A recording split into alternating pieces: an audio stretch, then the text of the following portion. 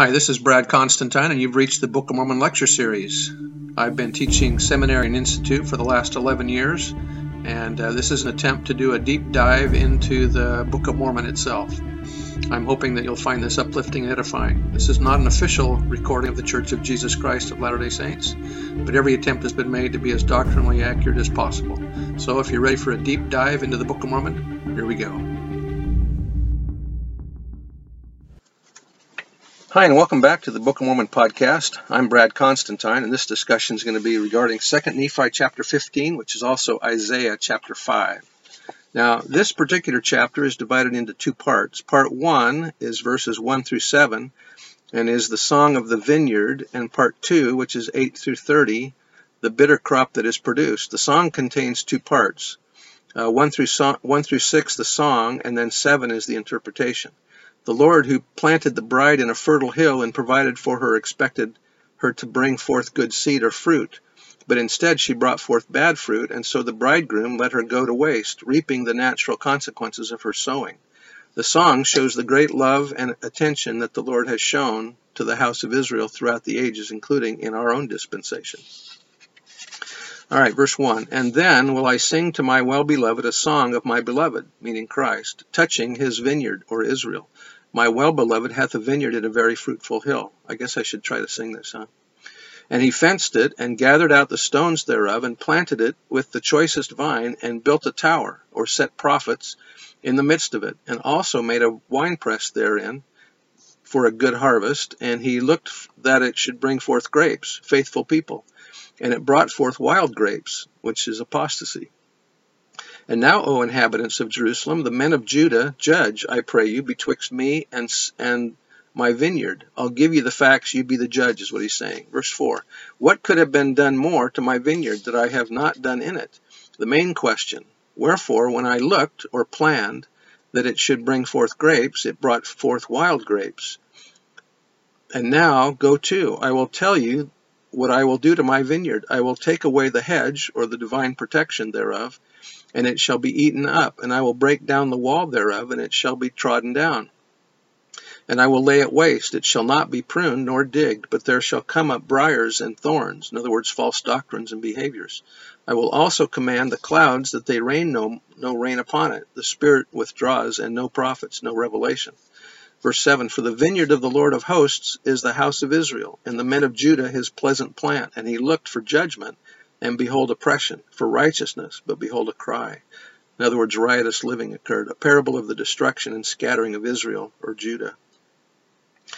Verses 8 to 25 presents a series of 6 woes, all of which demonstrate the low spiritual state of certain groups. The first woe, 8 to 10, speaks out against the improper use of land. The second, 11 through 17, contains the prophetic word of on the manner in which those of the world improperly, with evil intent, eat, drink, and make merry. The third, 18 to 19, is directed against those who are wicked and mock God and his divine plan. The fourth, verse 20, speaks against liars and those who fight against the things of God. The fifth, 21, deals with conceited individuals who believe themselves to be wise. And the sixth, 22 to 23, accuses those who give bribes and belittle the righteous. So with that basic understanding, we can begin with the rest of the chapter here.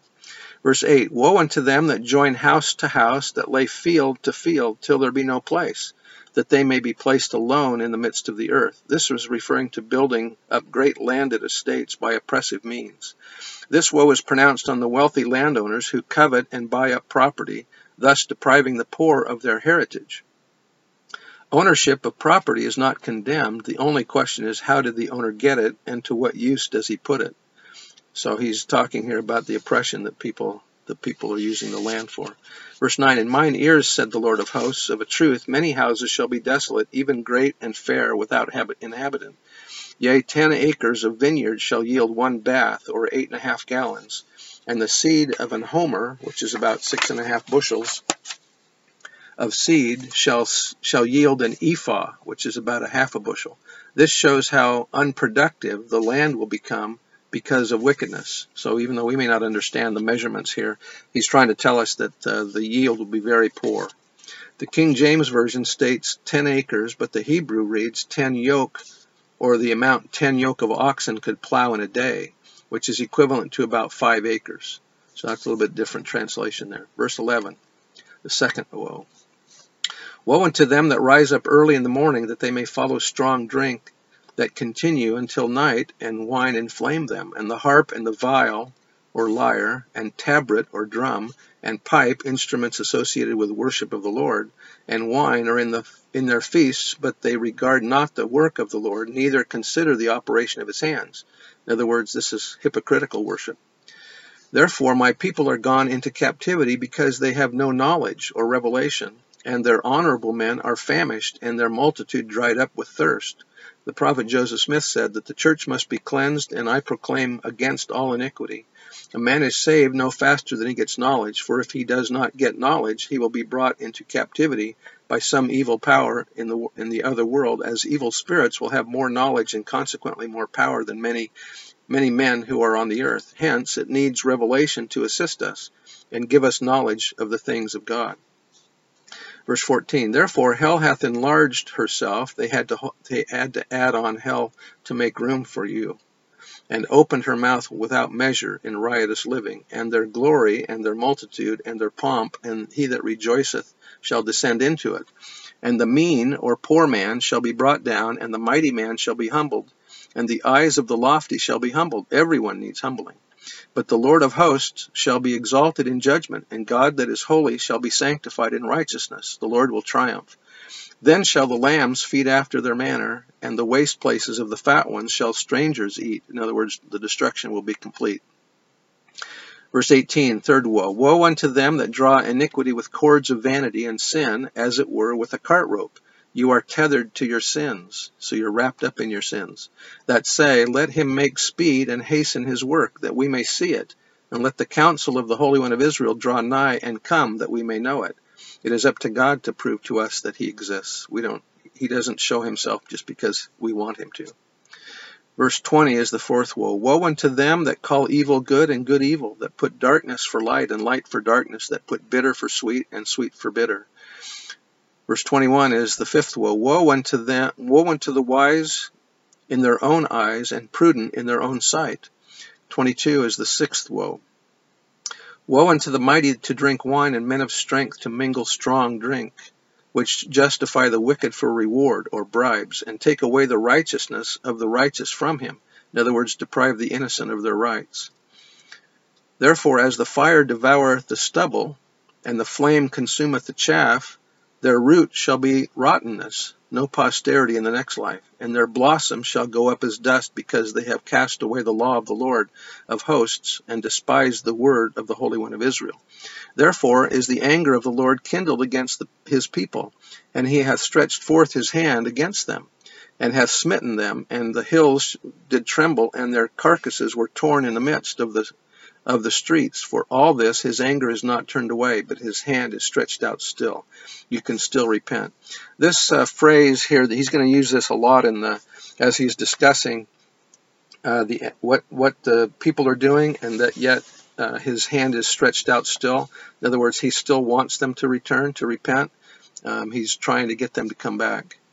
And so I think that's very significant and hopeful that we can still repent. This section introduces two divine activities that will attract members to the house of Israel, to their gathering places or their lands of promise. God will hold up a flag or standard or ensign unto all the nations of the earth around which Israel may rally, and God will attract the attention of Israel through a hiss or a whistle. A third divine activity is listed in a later section of Isaiah. God will cause a trumpet to be blown, which will serve as a signal for the tribes to gather around the ensign. These three activities symbolize the manner by which the earth's inhabitants will be called to Zion in the latter days, after they accept the gospel of Jesus Christ. And so that's what these following verses are about. Verse 26, and he will lift, the Lord will play an active role in the restoration of the gospel in the latter days. So he will lift up an ensign, a flag or rallying point, the true gospel, to the nations from far. America is far from Israel. And will hiss or whistle or signal unto them from the end of the earth, and behold, they shall come with speed swiftly. Those that recognize the word of the Lord will readily accept it, and that's what we're seeing in the church today, that we have 16 million people that have already accepted. None shall be weary nor stumble among them. None shall slumber nor sleep. Neither shall the girdle of their loins be loosed, nor the latchet of their shoes be broken. In other words, nothing will impede those who come to Zion. The saints will not be weary, stumble, or sleep, and their loins will be girded, their shoes will be latched, and their equipment and vehicles will be ready and prepared. Those who gather to Zion are compared to a strong and mighty lion in its prime, who roars, catches its prey, and carries it away with no fear. Verse 28, whose arrows are sharp and all their bows bent, their horses' hooves shall be counted like flint, and their wheels like a whirlwind. This is the protection that God will provide to those who come to Zion. Verse 29, they're roaring like a lion. They shall roar like young lions. Yea, they shall roar and lay hold of the prey, and shall carry it away safe, and none shall deliver it. None will stop the gathering. Nobody can withhold this work. No unhallowed hand can stop the work from progressing. Verse 30, and in that day they shall roar against them like the roaring of the sea. And if they look unto the land of the wicked, behold darkness and sorrow, and the light is darkened in the heavens thereof. The spiritual light will not be found among the wicked. Elder LeGrand Richards said that Isaiah's prophecies of the restoration of the gospel would occur in the times when there are trains and airplanes. Although he couldn't name them by name, he certainly describes them. So when he talks about let's see, back in verse 28, their horses' hooves shall be counted like flint, and their wheels like a whirlwind. Elder LeGrand Richards believed he was talking about planes and trains there. Interesting. I bear testimony of the truth of the gospel, and that as we study these words of Isaiah, that we can get a better understanding of the gathering and scattering of Israel and our part in it. In the name of Jesus Christ, amen. A couple more chapters of Isaiah. Stay tuned. See you later. Bye.